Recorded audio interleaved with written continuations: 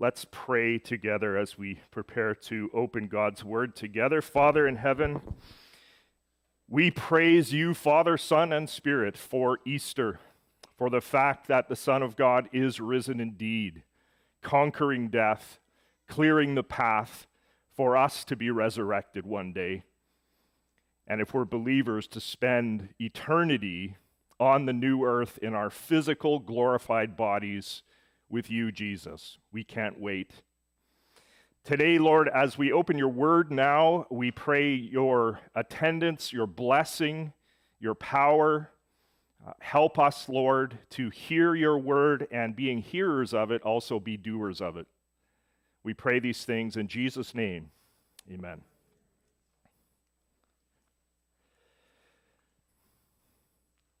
In late 1944, during the final months of World War II, a young Japanese officer named Hiro Onada was ordered to go to the island of Lubang in the Philippines.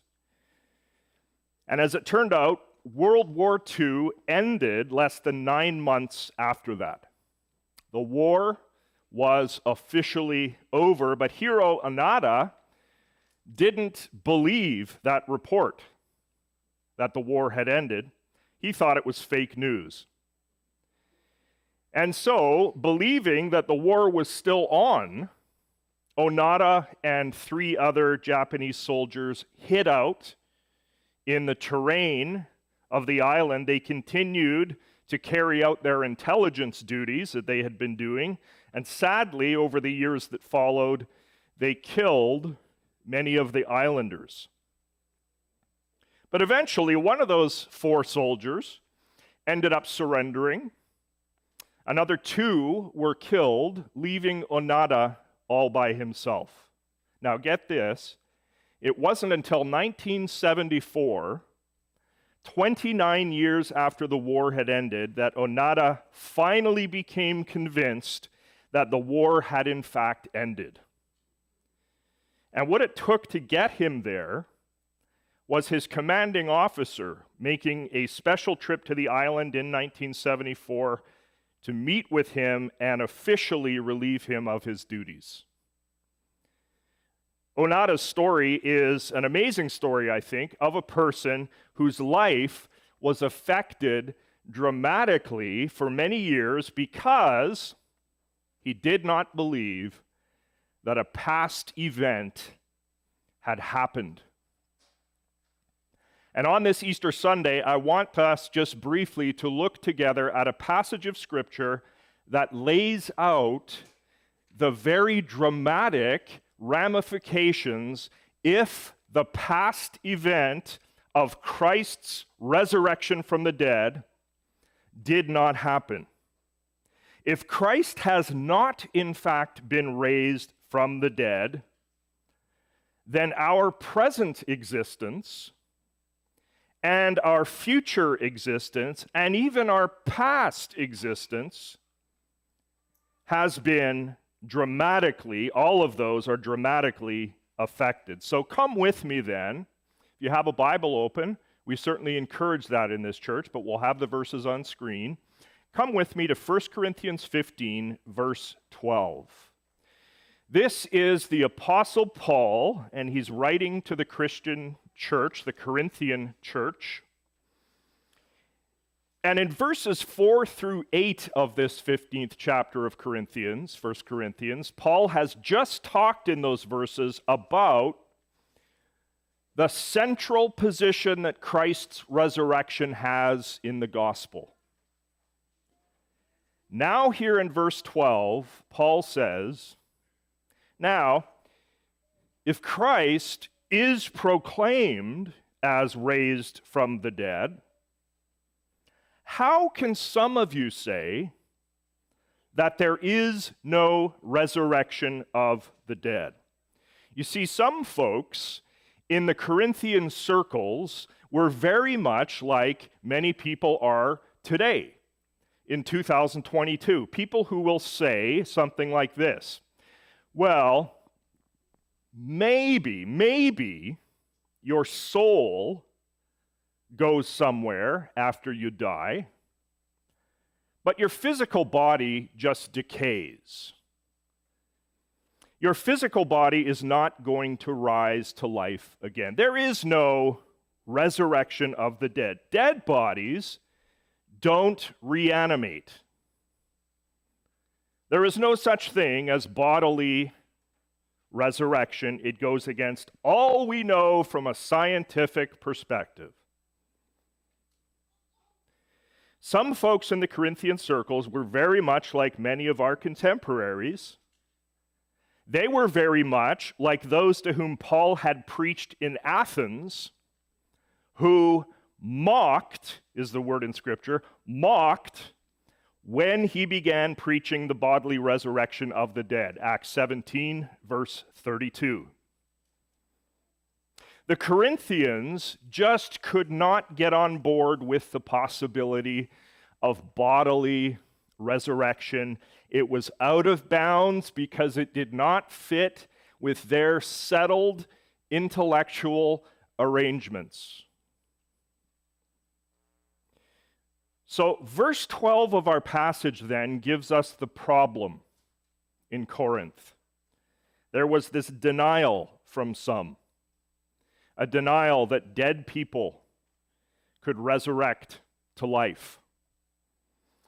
And now Paul will say, in the inspiration of the Holy Spirit as he's writing to the Corinthian church, Paul will say, in effect, all right, for the sake of argument, let's grant that there is no resurrection from the dead. What would be the consequences or the results of such a denial?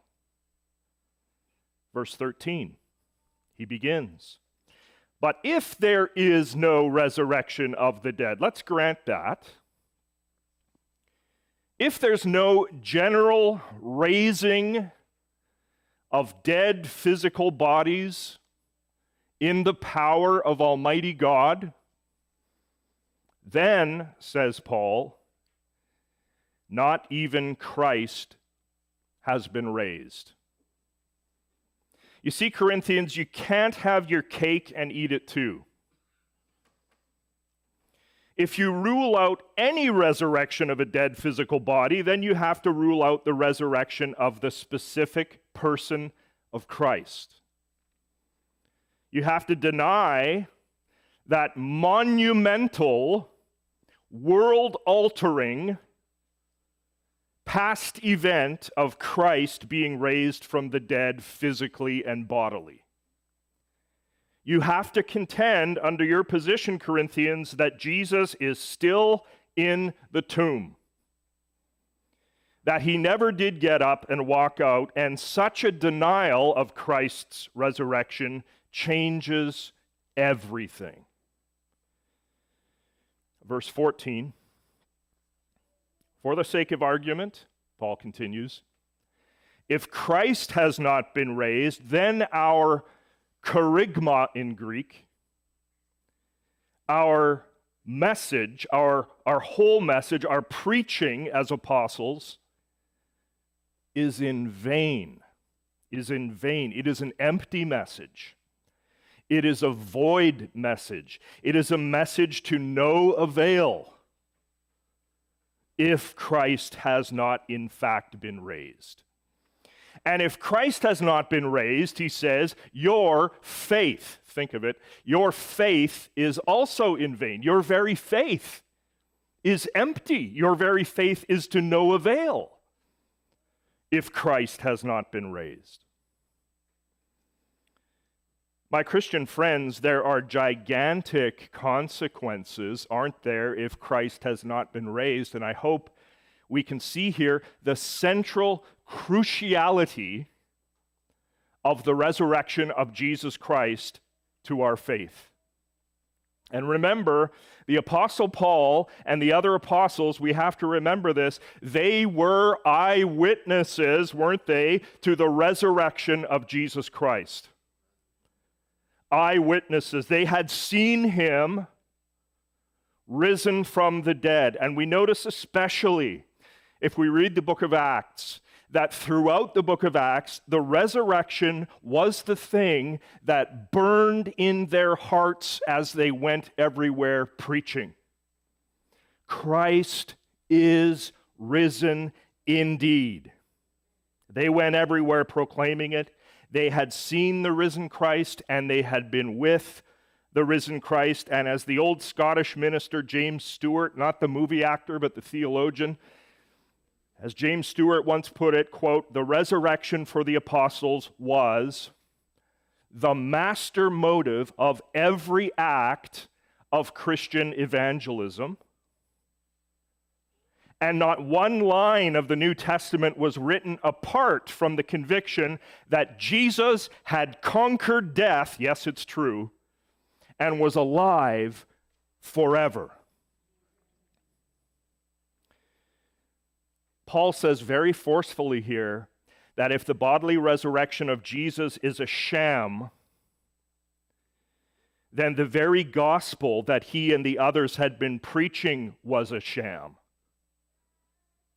Which in turn meant that any faith, listen, any faith that was produced by that sham gospel was a sham faith. It was all useless nonsense if the resurrection of Jesus Christ did not happen. Because think of it, for one thing, speaking of faith, how in the world could it be possible for any person to have an intimate, living, day-to-day fellowship and communion with a dead Jesus? With a Jesus who was still lying motionless in the tomb. Such faith would be futile. It would be a sham. Paul continues in verse 15 with his "for the sake of argument" track that he's been on. He says this now, he goes further, we apostles, we are even found to be what? Misrepresenting God. Telling lies about God, being heretics. Why? Because we testified about God that he raised Christ, whom he did not raise, if it is true that the dead are not raised. The idea here is that if the fact of Christ's resurrection has no truth about it, then the apostles testifying that God performed that resurrection, that's a false testimony. The apostles are guilty then of lying about God, if that is the case. And then we get verse 16, where Paul essentially repeats what he had already said in verse 13. And why does he repeat this here? He repeats it to drive home the consequences of the Corinthians' flawed conclusion. He says, again in verse 15, "For if the dead are not raised, not even Christ has been raised." And then in verse 17 he says, "And if Christ has not been raised, your faith is futile, of no effect, nonsense, empty, is futile." He's repeating what he'd said in verse 14 when he said that their faith would be in vain. If Christ is not raised, your faith is useless, powerless, a waste of time. And he says, listen to this carefully, if Christ has not been raised, you are still in your sins. Now notice this, saints of God.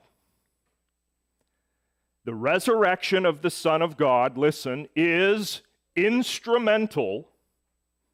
It is absolutely essential if we would be released from the condemnation of our sins. Are you with me today? If Christ has not been raised, you, my friend, are still in your sins. In Romans chapter 4, verse 25, Paul says that Christ was delivered up for our trespasses and raised for our justification. Raised for our justification. Jesus was bodily raised that we sinners before God could then be released from our penalty, declared righteous, acquitted of the sin that Jesus paid for on his cross, and given the righteousness of Jesus Christ. Raised for our justification. Again, can we see how massively important and how world-altering God has come along and he's flipped this world upside down. And boy, does it need flipping upside down. Amen? He's flipped this world upside down. This is what Christ's bodily resurrection from the dead has done, that happened in Israel on Israeli soil 2,000 years ago. Where would we be without the resurrection? The resurrection of Jesus Christ is not simply some sort of personal resuscitation of Jesus that only affects him.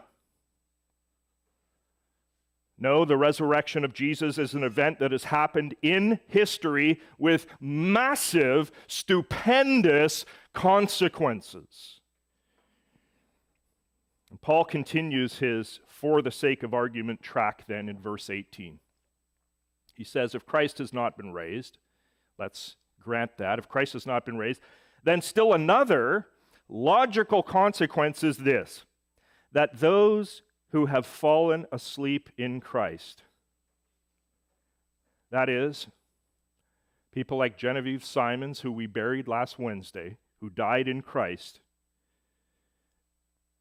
who was buried believing in Jesus, people like her have perished if Christ has not been raised. There is absolutely no future for those who died believing if Christ has not been raised. There is no eternal life to be spent. Oh, and I hope you're excited about this. There is no eternal life to be. We will spend eternal life if we believe and trust in Jesus Christ and his righteousness and his work on the cross. We will be raised one day out of our graves physically in glorified bodies to spend eternity with Jesus Christ on the new earth. No more crying, no more dying, no more sin, no more death. But you can take all of that and throw it in the nearest waste paper basket if Christ has not been raised. Friends, if Jesus was not rescued after physical death, God raising him from the dead, then none of us will be rescued after our physical death. How utterly hopeless and frightening if Christ has not been raised. I pray and hope that you can see, my friend, the personal ramifications for you if Christ has not been raised. And if you are not trusting him as your Savior and Lord. And then we get verse 19, where Paul says, if in Christ we have hope in this life only. If in Christ we have hope only from the time of our being born again, regenerated by the Spirit of God, up to the time when we close our eyes in death, if it's only for that little brief span of time, 20 years, 30 years, 60 years, 90 years, that little brief span of time that we have hope in Christ's final defeat of death, that we have hope in a victorious eternal life on a new earth with the risen Jesus, if it's only for those few short years in this lifetime that we have such hope, only for that little teensy blip on the scale of eternity, then, says Paul, we are of all people most to be pitied. Or as Leon Morris suggests for a translation here, we are the most pitiable people. The most pitiable people. Why pitiable? Well, we have to understand that Paul here, being the Apostle Paul, he is speaking here to the Corinthians out of a deep understanding of the Christian life. The Christian life for Paul meant much suffering. Out of Paul's love to Christ, and oh, how he loved Christ. He met him on the road, risen, and was blinded. Oh, how he loved Christ. Out of his love for Christ and for his service to Christ, Paul had, to quote him, suffered the loss of all things, Philippians 3:8. Because of Paul's love to Christ and his heart's desire to follow Christ, and because Paul was not above his master, and he knew that, Paul had been in danger every hour. In danger every hour. Same chapter, 1 Corinthians 15, verse 30. Paul had been imprisoned and he had been beaten. In 2 Corinthians 11:24 and following, Paul catalogs there the suffering that he encountered for the sake of Jesus Christ and for the spreading of the gospel. He talks there about receiving 40 lashes minus one for the sake of Christ and his love for Christ and for the gospel. 40 lashes minus one, of being shipwrecked, of being in a variety of dangers, he says at different times, of having sleepless nights and being hungry and thirsty. My friend, the question here is, why would anybody choose to live that way if his or her hope was contained only within this brief life? Why would anybody do it? If there is no eternal fellowship in a risen body with the risen Jesus Christ on a new earth, if Christ has not been raised, then I ask you, why in the world would anybody bother with a life of suffering for Christ like Paul did? It would indeed be a most pitiable existence if Christ has not been raised. As C.K. Barrett once put the matter, he said this: if Christ was not raised, Christians would be bearing about in their body the dying of Jesus, as we are called to do, without any prospect that his life also might be manifested in them.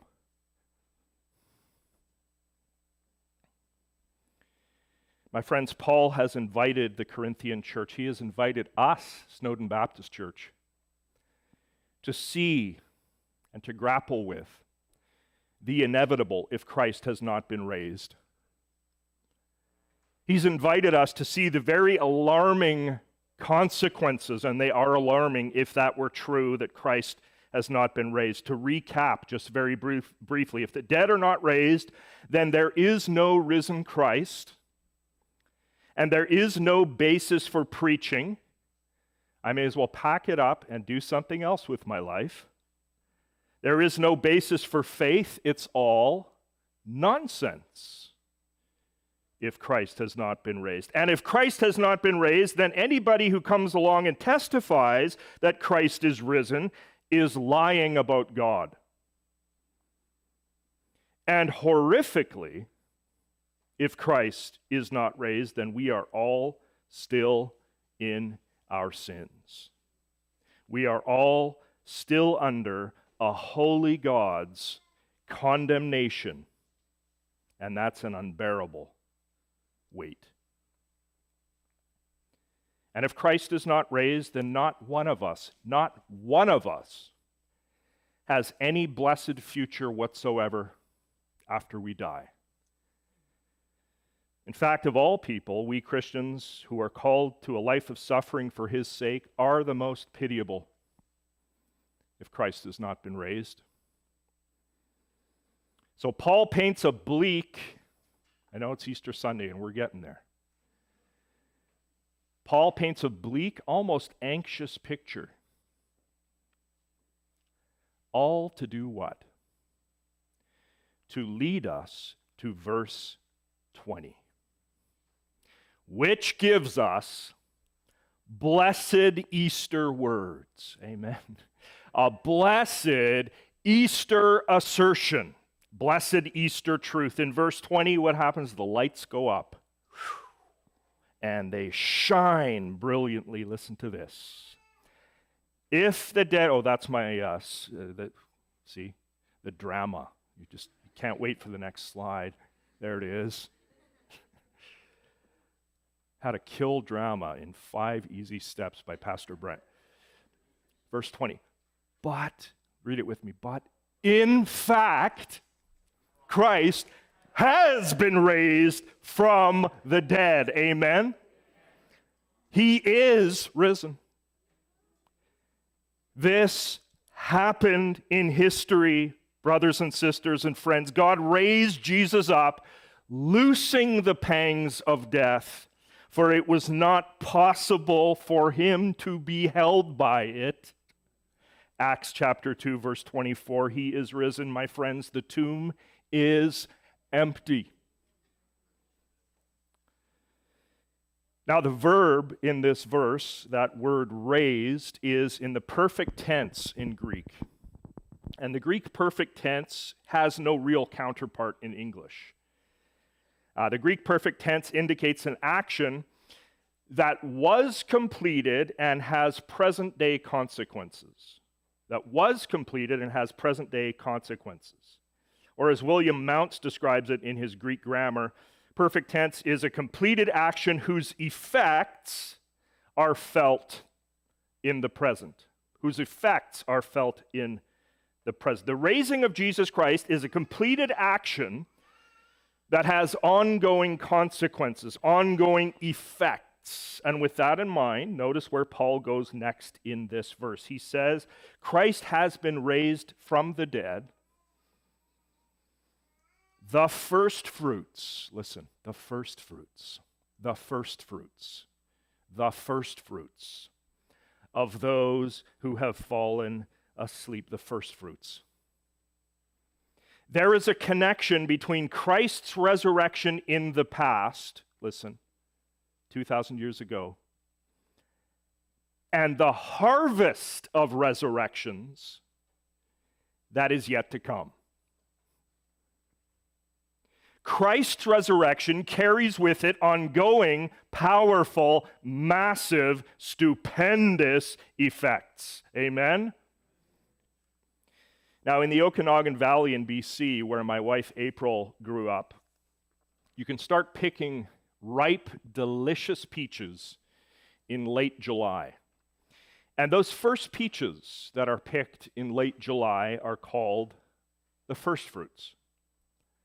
An orchard keeper picks the very first peach off his tree. Maybe he inspects it, maybe he tastes it because he can't resist. And then he knows what sort of wider harvest he can look forward to. First fruits. When we speak of first fruits, listen, there is a time element involved. Okay, time element. They are the first fruits to be picked in the temporal sequence of the entire harvest. First fruits, time. And there is also a quality element involved. By judging the quality of the initial pickings, you can judge the quality of the wider harvest. Time, quality. Jesus is the first resurrection in time, a resurrection to an incorruptible, everlasting physical body. Yes, he resuscitated people in the Gospels, but not to everlasting, physical, glorified bodies. The resurrection of Jesus Christ is the first in time this way. He is the first fruits in that way. His resurrection, to quote Robert Ledham, has temporal priority. Temporal priority. And the resurrection of Jesus Christ is also first fruits in terms of quality. Namely, his resurrection from the dead bears the same quality that the wider harvest of resurrections will have. Amen? The resurrection of our bodies as believers in him to incorruptible, everlasting, physical life. We are not destined to be spirits floating around in the clouds like the old Philadelphia cream cheese commercials. The first peach is of the same quality as the other peaches that are picked later. Yes? The first luscious peach guarantees the wider harvest of luscious peaches. His resurrection guarantees that our resurrection to life as believers will be of the same blessed, astounding, everlasting character.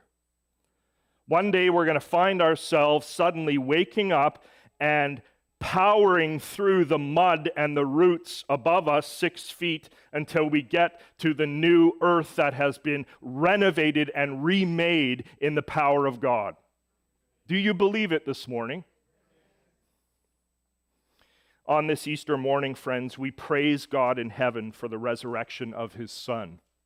The resurrection which justifies, which guarantees our future when our bodies in their graves will have that great waken up morning. We thank God for the resurrection of Jesus, which is the first fruits that guarantees the wider resurrection harvest. We thank him because of the resurrection.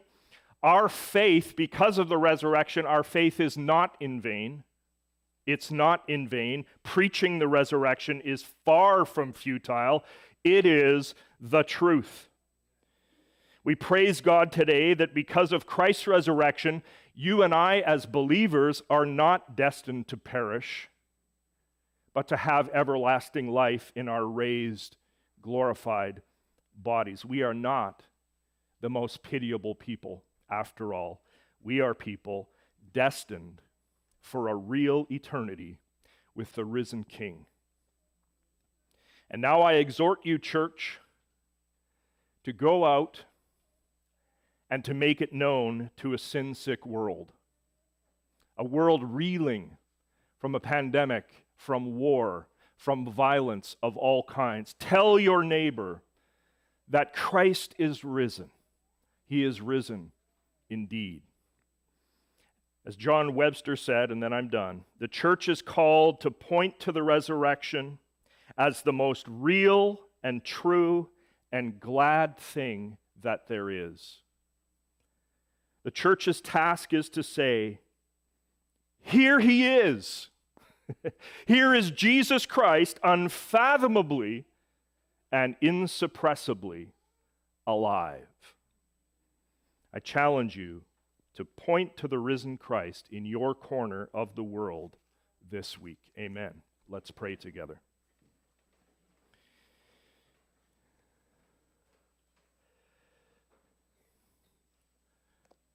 Our God, how can we say enough thanks that the tomb is empty?